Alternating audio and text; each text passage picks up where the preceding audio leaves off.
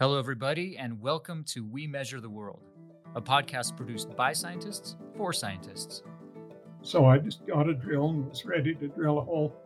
And he walked into the lab right then. He saw what I was doing and he said, "You probably better measure that and make sure that you don't hit one of the Freon tubes." And I said, yeah. I mean, what would be the probability of hitting the Freon tubes? The coils were that far apart. And I thought, well, I can see well enough to know where that bit is going to go. And so I went ahead and drilled through the thing, and I hit dead on into one of the Freon tubes, and all the refrigerant came shooting out of the thing. That was the hardest thing that I ever did in my life, to walk into his office and tell him that I had drilled a hole into the Freon tube. That's just a small taste of what we have in store for you today. We Measure the World explores interesting environmental research trends, solutions to research issues, and tools to better understand the entire soil, plant, atmosphere continuum. Stay current on applied environmental research, measurement methods, and more. Thanks for joining us.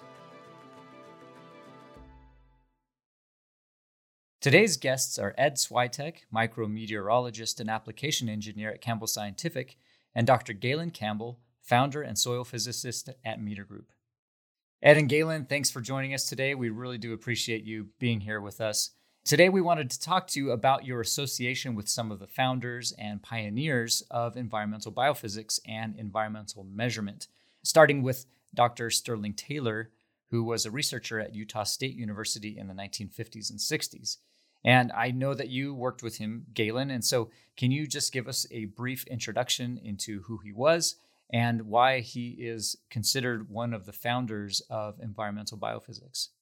Sterling was a part of that, I guess you could say, cohort that we call the greatest generation. The ones who grew up during the Depression and fought in the Second World War and then went on after that and changed the world. And there were a number of amazing soil physicists that I was acquainted with in that group. And Sterling was one of those. He grew up on a farm during the Depression. He got his bachelor's degree at Utah State University, went through ROTC and was commissioned officer in the Army, served through World War II, got his PhD at Cornell, and then was hired back at Utah State as their soil physicist. What made him one of the founders of environmental biophysics? When he was doing his work, environmental physics or environmental biophysics weren't really around. Those weren't things that were talked about. But they did talk about the soil plant atmosphere continuum. Nowadays, when you go into a field, you try to narrow down as much as you can so that you can make a splash. But those scientists didn't. They broadened out. And they said, we need to look at the soil plant atmosphere continuum all at once. And so they worked on plant physiology and micrometeorology and soil physics and all of the areas that fit together for that, and became pioneers in all of those areas that eventually did become what we call environmental physics now. So, Galen, what was your association with Sterling Taylor? How did he influence your life and your work in science? He was like a second father to me. He influenced probably essentially everything been with me throughout my life. I met him when I was a freshman in college. I was studying physics, but the physics curriculum had space in it for taking other things. And I grew up on a farm. And so spring quarter of that year, I decided I wanted to take a soils class. And so I signed up for beginning soils. And it turned out that Sterling taught it that year. I think that's the only time he ever taught beginning soils. But he was the teacher, and it was an amazing class. And at the end of the class, he came to me and said, "I'd like you to work in my lab." And I said, "Well, I can't. We have farm work to do, and I'm needed there." But the next fall, when I came back to school, we met We were just downtown Logan together and met, and he stopped to talk to me, and he said, I still would like you to come work for me. And I said, well, we're still trying to get fall work finished up, but when that's over with, I'll come in. And so I went in and he put me to work in his lab.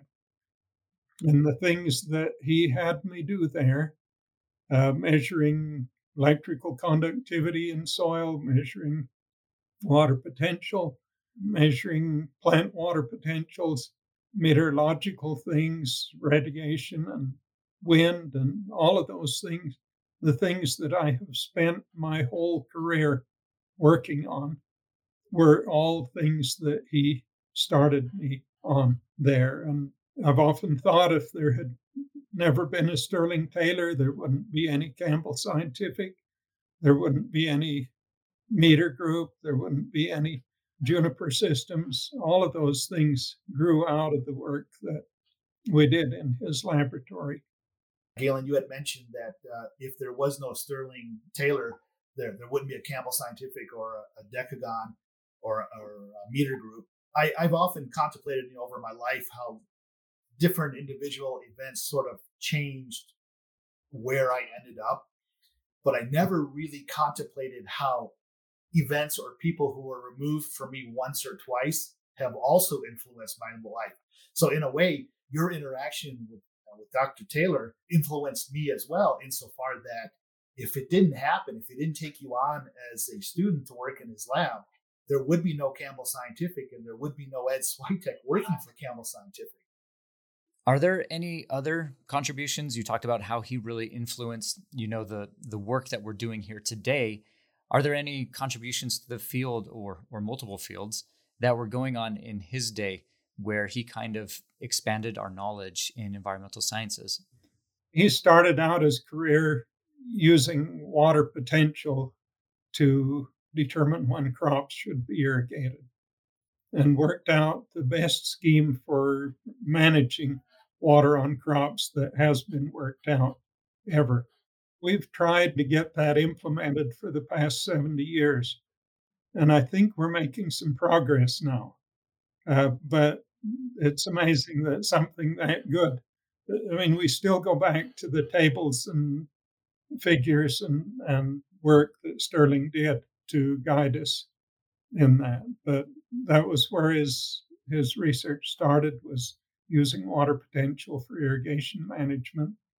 And then he went on working on linked transport of heat and water in soil. And this may be an area that people aren't all that familiar with, but if you bury an electrical cable in the soil that you run current through and it heats the cable up, that'll drive the water away from the cable and dry the soil around the cable. And when it does that, then the cable will heat up even more, and you can have a runaway situation where the cable melts even. Well, he studied that, did some of the early work on that, and he decided he needed better theory to go with that. And so he got into non-equilibrium thermodynamics, which is a field that still people are making. I mean, the Nobel Prize several years ago was awarded in that area. And he worked with some of the best scientists there were, did a sabbatical in Belgium to try to learn more about that. And so you can see that his work spanned from the most practical things of growing better crops to some of the most theoretical things that people have worked on. That's amazing. Do you have any other fun stories about Sterling Taylor that might help us get to know him better? I have a very embarrassing story. I think it illustrates his patience. I was not the only person to be influenced the way I just described. There were a lot of young men that he worked with and brought along, and not all of them went into soil physics, but a lot of them did go into science. This has to be one of my most embarrassing situations. One of the jobs that he gave me there was to work on thermocouple psychrometry. And that was the thing that produced decagon in the beginning, that eventually turned into meter. In those days, we had to have a constant temperature bath that would control to 1,000th of a degree. And we didn't have a lot of money to put into lab equipment. And so Stirling had built a constant temperature bath out of an old washing machine. And he had done just a beautiful job and insulated the surroundings, and he had put a propeller on in place of the washing machine agitator. I mean, this is the old style washing machine, not the new ones that you have now. And he had built this copper core in there and wrapped copper tubing around it so that he could refrigerate it, control the refrigeration. So it was just a beautiful instrument. And that was the piece of equipment I was using in these things that I was trying to do. And I don't remember exactly when that happened, probably when I was a sophomore in college. But I'd grown up on the farm. I was pretty confident in myself. And I wanted to install some stuff on that drum. And so I needed to drill some holes through it to mount some things. And so I just got a drill and was ready to drill a hole. And he walked into the lab right then. He saw what I was doing and he said, "You probably better measure that and make sure that you don't hit one of the Freon tubes." And I said, yeah. I mean, what would be the probability of hitting the Freon tubes? The coils were that far apart. And I thought, well, I can see well enough to know where that bit is going to go. And so I went ahead and drilled through the thing, and I hit dead on into one of the Freon tubes, and all the refrigerant came shooting out of the thing. That was the hardest thing that I ever did in my life, to walk into his office and tell him that I had drilled a hole into the Freon tube. And I mean, what he should have done was boxed my ears or sworn at me at least. But this is such a kind and patient man. And he said, "Well, we're going to have to patch that up and recharge it, aren't we?" Sounds like you got off pretty easy with that. Or not so easily, because Galen was left to his own devices to punish himself. Mm-hmm. And more often than not, you're the worst critic and punisher. That's true. That's true. Now, his book called Physical Edaphology, published in 1972, provides many key insights on physics in irrigated agriculture. How could a deeper understanding of principles that come from that book in particular change our approach to watering today, especially in this age of water scarcity?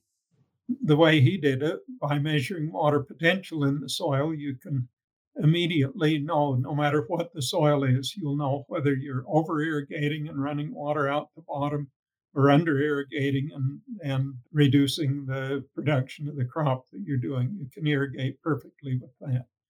People have tried now for 40 years or maybe more than that to measure the water content of the soil and do that. But while that's possible, it's not easy, and mostly you get it wrong. Where with water potential, you don't ever get it wrong. It'll be right every time. And so if we would just apply the things that he worked out, I mean, the tables are in that book for doing the irrigation. He has plenty of theory in the book, but he also has those practical things.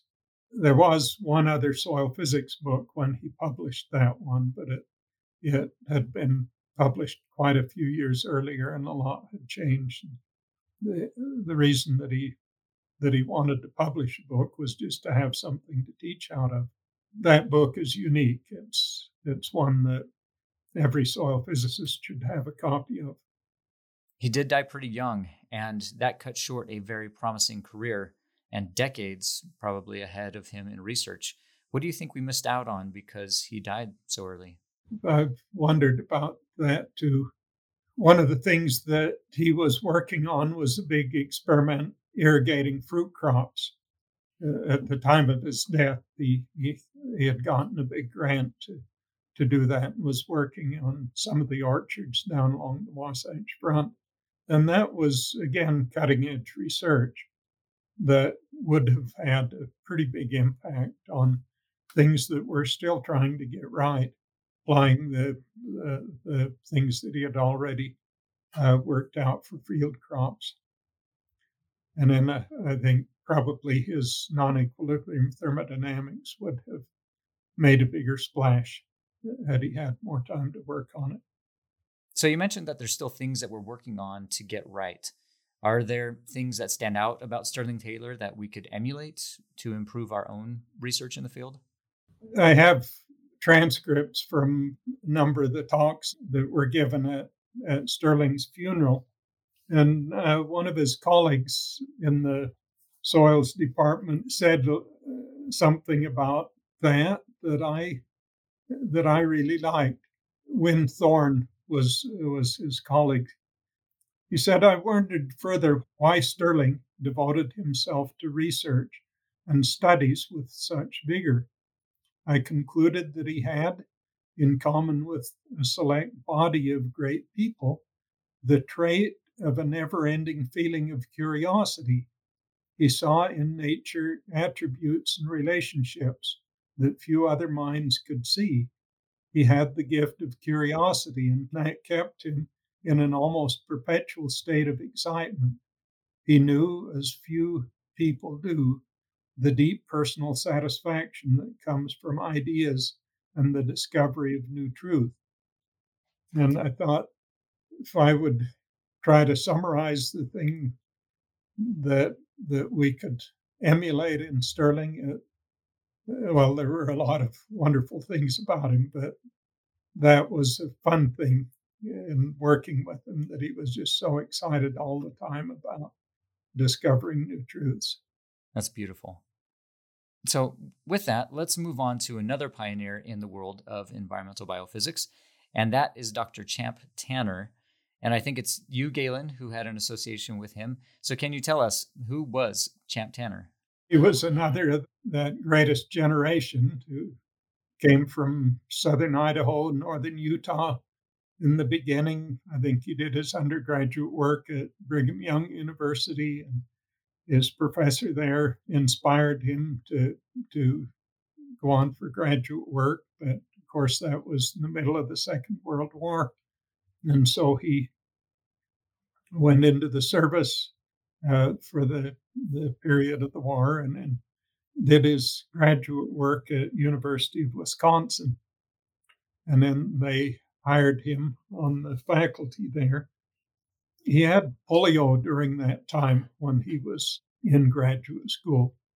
He was pretty sure that that would prevent him from an academic career. And he was affected some by it, but his determination and the willingness of the University of Wisconsin to back him up and continue to support him through that time while he was recovering. He wouldn't have left Wisconsin no matter what, I think. He felt that committed to them from the commitment that they showed when he was struggling to get through that difficult time in his life. And they were paid back many, many times over for that faith that they had in him. He established a program there that there just wasn't any other one like it in the world.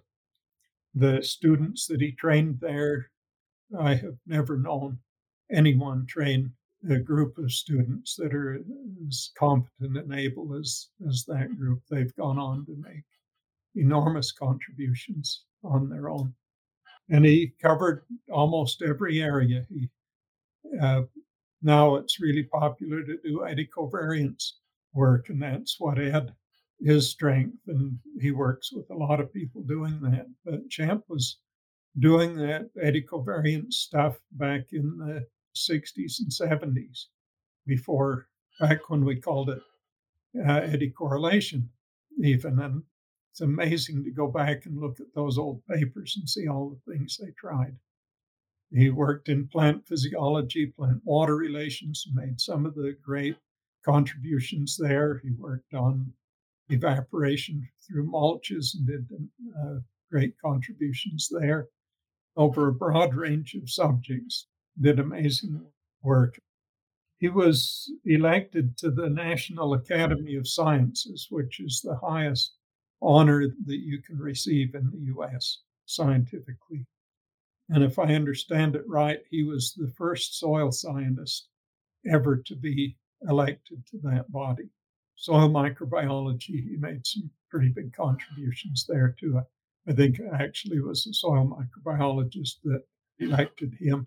So you just sit back and you wonder, how could somebody accomplish that much in one career? And in terms of commercializing that, I mean, Campbell Scientific and Meter Group wouldn't be there without Sterling, but Lycor wouldn't be there without Champ. So there's a number of companies that owe their existence to the work that these guys did. So what was your association with Champ Tanner, Galen? How did you get involved in working with him? I worked with a number of his students, and somehow through working with them, I got adopted into that family. And it was a kind of a family. The Tanners were just the most gracious people on the face of the earth. If you were in their circle, why, they took good care of you. The Tanner hospitality is beyond words for me. It just was amazing to be a part of that group, to know him that well. But once I had been sort of adopted in, I had a lot of interaction with him professionally. Do you have any other stories of his interactions with his own students? I spent almost 30 years on the faculty at Washington State University, so I had a lot of students of my own. So I had a lot of opportunity for seeing students and professors and how they interact and what kind of students they produce. And Champ produced the best ones that I know of.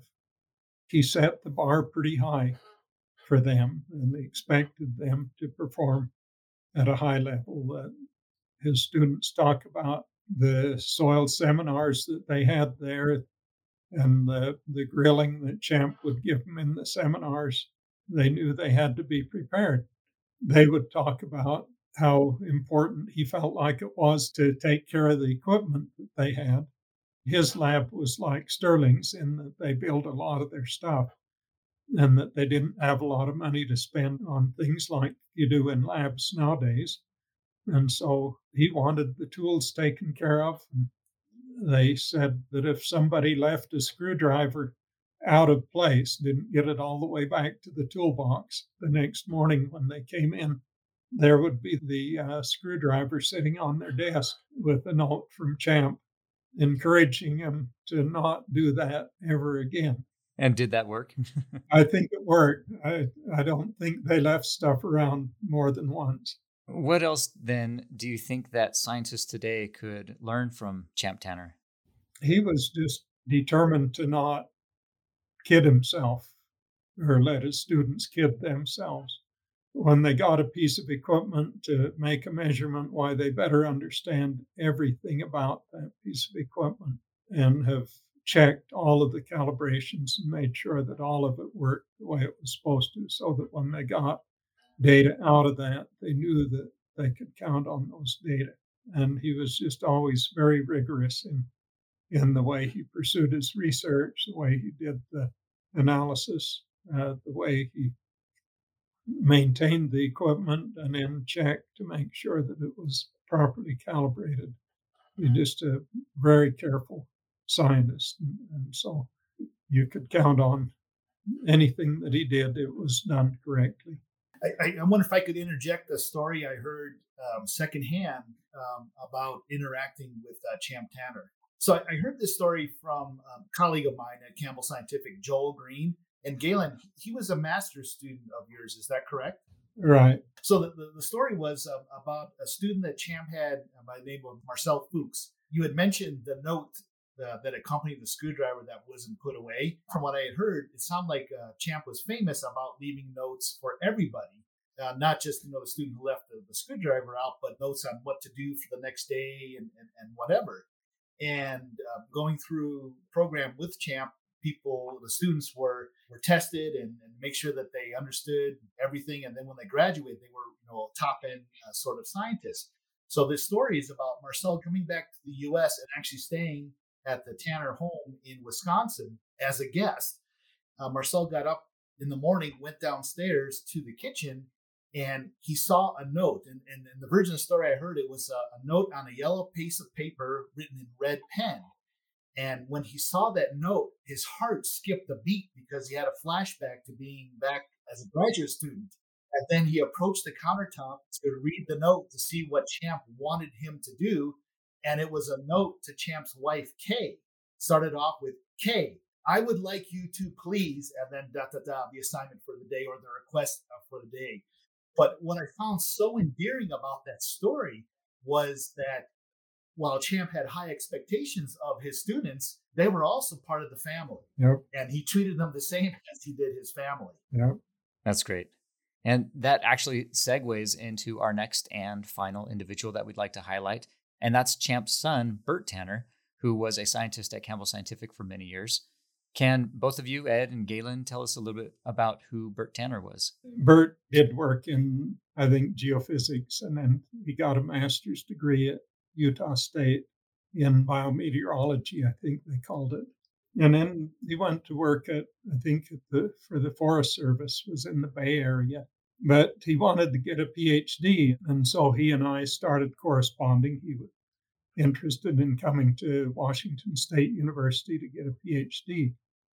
And we had everything worked out, and he was going to leave his employment there. And he and his wife, Cookie, were wanting to do some hiking in the Grand Canyon before they came up to Pullman. So they were hiking around and accidentally kicked over a coffee pot and scalded Cookie's foot or leg. And so she had some pretty severe burns, and they brought her out and took her up to the burn unit, University of Utah. They have a good unit there that can take care of that. And while they were there, Bert called me to let me know what was going on. He was kind of at loose ends, waiting for her to heal. And I said, well, if you got a little bit of time, why don't you run up to Logan and visit with my brothers? They've just started a new business there. This was just a year or so after Campbell Scientific started. You might enjoy visiting with them. So Bert went up there and visited with my brothers. And the next thing I knew, he was calling up and saying, well, they offered me a job, and so I guess I'll stay here. And so he never did come for his PhD. He stayed in Logan. It was an amazing help, an example at Campbell Scientific for a lot of years. And had a huge impact on the whole direction that went. That story that you told is almost verbatim to the version that I had heard. That it was key that Cookie got burned, and he had to visit the CSI. And then the little twist that I also got from Bert was that because Cookie was injured, there was need for insurance and steady employment, and that probably weighed heavily towards his. I'm sure he took that. He agonized about the decision whether to go on to get a PhD or work at CSI. But in the end, at the time, the practical matters of a stable income with insurance was really critical for them. Bert joined in the marketing department, and then a group from Campbell Scientific left to form Omnidata. And so then there was a need for some leadership in the marketing department.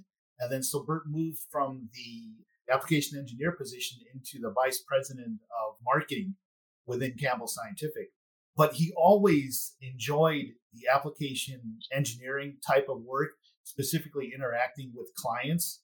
And then at the time, that also was kind of hand in hand with being what we call now an application scientist.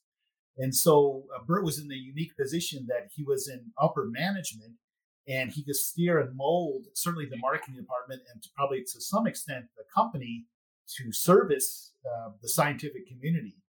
And I have a quick story to sort of drive home that point, how Bert was very interested in working with the scientific community. Campbell Scientific was invited to give a presentation and a little workshop to Brazil. This would have been probably in the early 2000s. I was preparing the lectures and the slides, and I guess I didn't really give it to Bert for review, or I did, and he just didn't have the time to take a look at it. And so we were in Brazil. My title page came up, and I had what I thought was everyone's title on there. And after Bert's name, I had Vice President of Marketing. And then I went ahead and gave the presentation. Then that evening, he kind of pulled me aside and he said, while I am the Vice President of Marketing, this week I'm a scientist. And that was sort of represented over and over as we got involved with different individuals who needed instrumentation. And the instrumentation that they needed was not necessarily something that we had as a standard product. There were bits and pieces that could be used in these systems. And then Bert took it upon himself, and the company took it upon itself to work and develop new systems for our clients to meet their kind of measurement needs. So again, it ties back into this idea in Sterling's lab where you needed something and you went ahead and built it.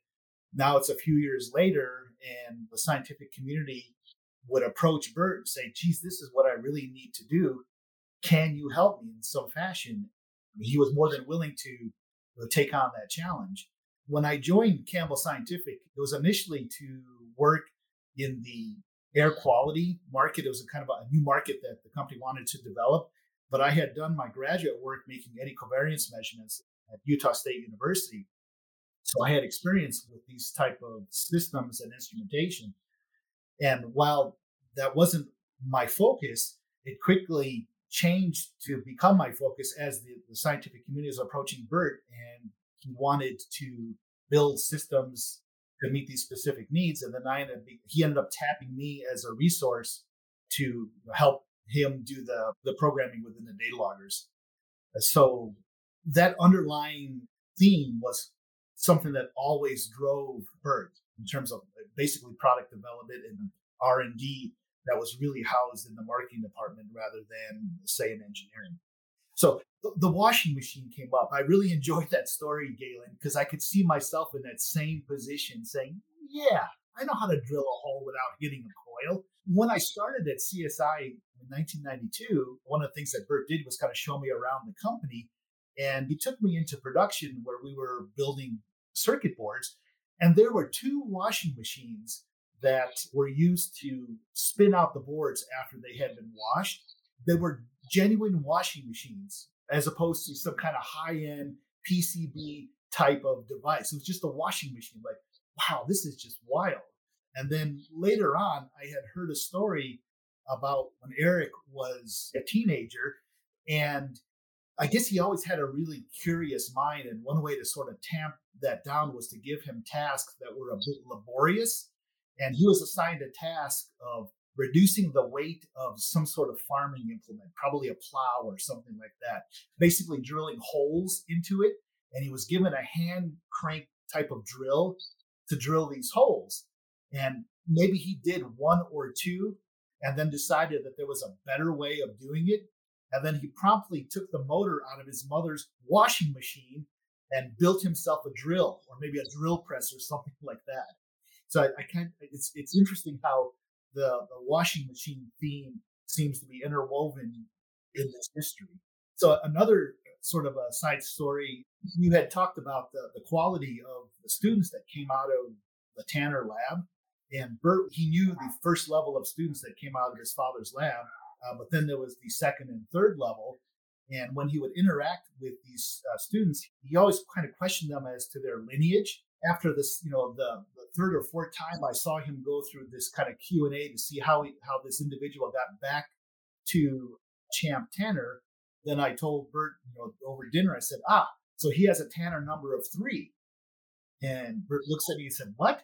I said, he has a Tanner number of 3. So there's this individual, then his major professor who has a Tanner number of 2, then the one before him, which is typically like George Thurtell or someone of that level, had a Tanner number of 1, and then naturally Champ had a Tanner number of 0. So Bert really got a kick out of that term.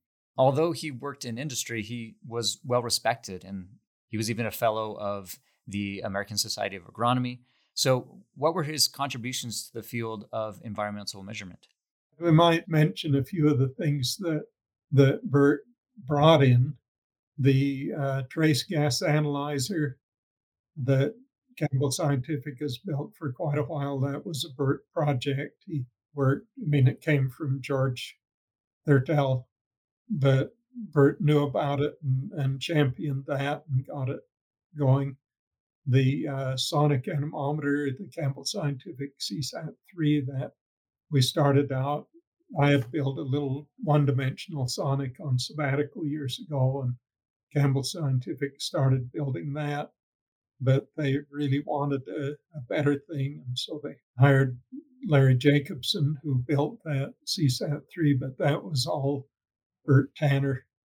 He was the force behind it, the CO2 and water vapor analyzer. Can't remember what you call that. It's just the CO2 water vapor gas analyzer. Yeah, so that was, again, some of the stuff that Burt pushed through. So some of these tools that are absolutely essential to the Ameriflux and Euroflux and these huge programs and in China, those all came from Burt's push that he put behind getting a set of tools out that could do that job properly. I mean, he was as demanding as his father was in terms of making solid measurements. With all of those instruments, they were really to service the scientific community. They were not bread and butter, if you use that term. The sonic anemometer, for example, there were already at least 2 or 3 other vendors on the market that manufactured sonic anemometers, but Burt felt that we could build an instrument, do a better job with our design, make it more economical for the community, and integrate it much better with our data loggers. And so, like you said, Galen, he pushed and championed for that sort of product development. And then that held true with our gas analyzer as well. There was already a company that had a product, but he thought that we could do a better job integrating the gas measurements with the sonic measurements. And then that ultimately bore out the products that we have for measuring CO2 and water vapor fluxes. So even though he didn't get a PhD, he should have been granted a DSc, a Doctor of Science degree. They do that in England. Once you've produced a body of scientific work that's worthy of a PhD, or give you the DSc degree, and we should do that in this country too. Yeah, no, I agree. For what it's worth, Bruce Bugbee and Larry Hipps at Utah State University championed to award Burt a PhD posthumously, and they were successful about 2 years after he passed away. And earlier, Ed, you talked about how Burt was really involved in helping his clients succeed. Can you add a little bit more about what he had done to influence or improve, customer experience with Campbell Scientific? Actually, I can think of, there's several cases, but 2 really pop to mind. This was work that was done for a client in Korea by the name of Jun Kim. He was a student of Sashi Verma from the University of Nebraska at Lincoln. Jun was interested in making methane fluxes over rice paddies. And so we ended up building and selling him. The first installation was an eddy covariance methane sensor. The second one was a gradient system to measure methane fluxes along with CO2 and water vapor. And then a few years later, Jun Kim was interested in making CO2 and water vapor measurements within a forest canopy to get at the storage term. We didn't have a system per se, but Jun talked with Burt for a little bit, or actually emailed back and forth a little bit with Burt. Burt talked with our engineering staff. We got a resource from engineering, and then he grabbed me, and the engineering provided us with the hardware, and I ended up doing the data logger programming. And then there was a trip to Korea for a week for training and installation.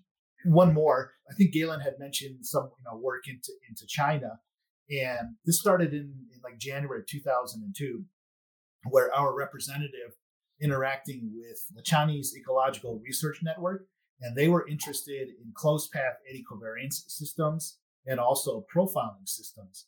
And at that time, people were building their own. There weren't really commercially available systems per se. There were the components, gas analyzers, data loggers, pumps, and this kind of thing. But typically they put it together like in the old days with Sterling Taylor.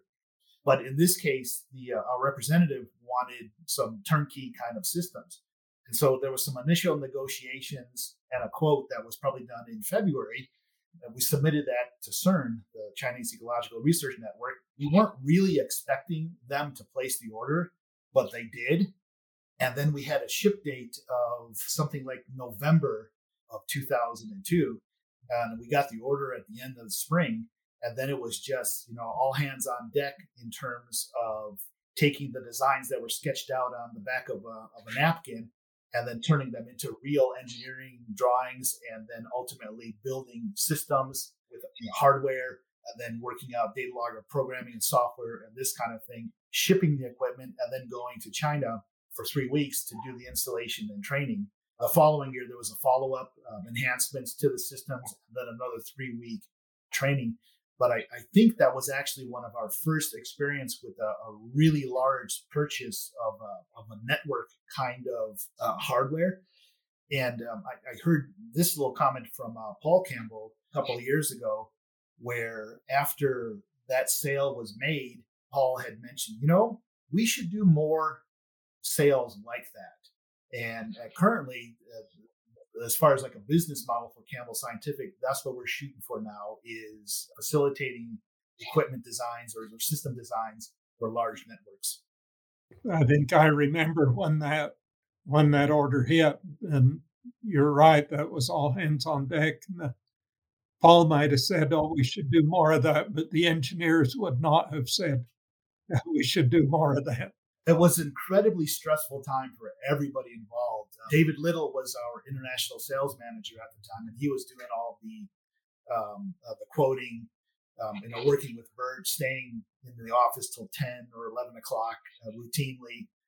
Then when the order came in, then it switched where, we had our day jobs of supporting individual clients, and then usually around 3 o'clock, then we switched to the back of building 1, and then work on the China order until 11 or 12 o'clock at night. Exciting times. I just thought of something too. It's like, and really all the wives should get credit for the incredible patience that they exhibited during that period. Definitely. They should be the ones getting overtime, right? And double pay and all that. Right. Okay. So final question regarding Bert Tanner.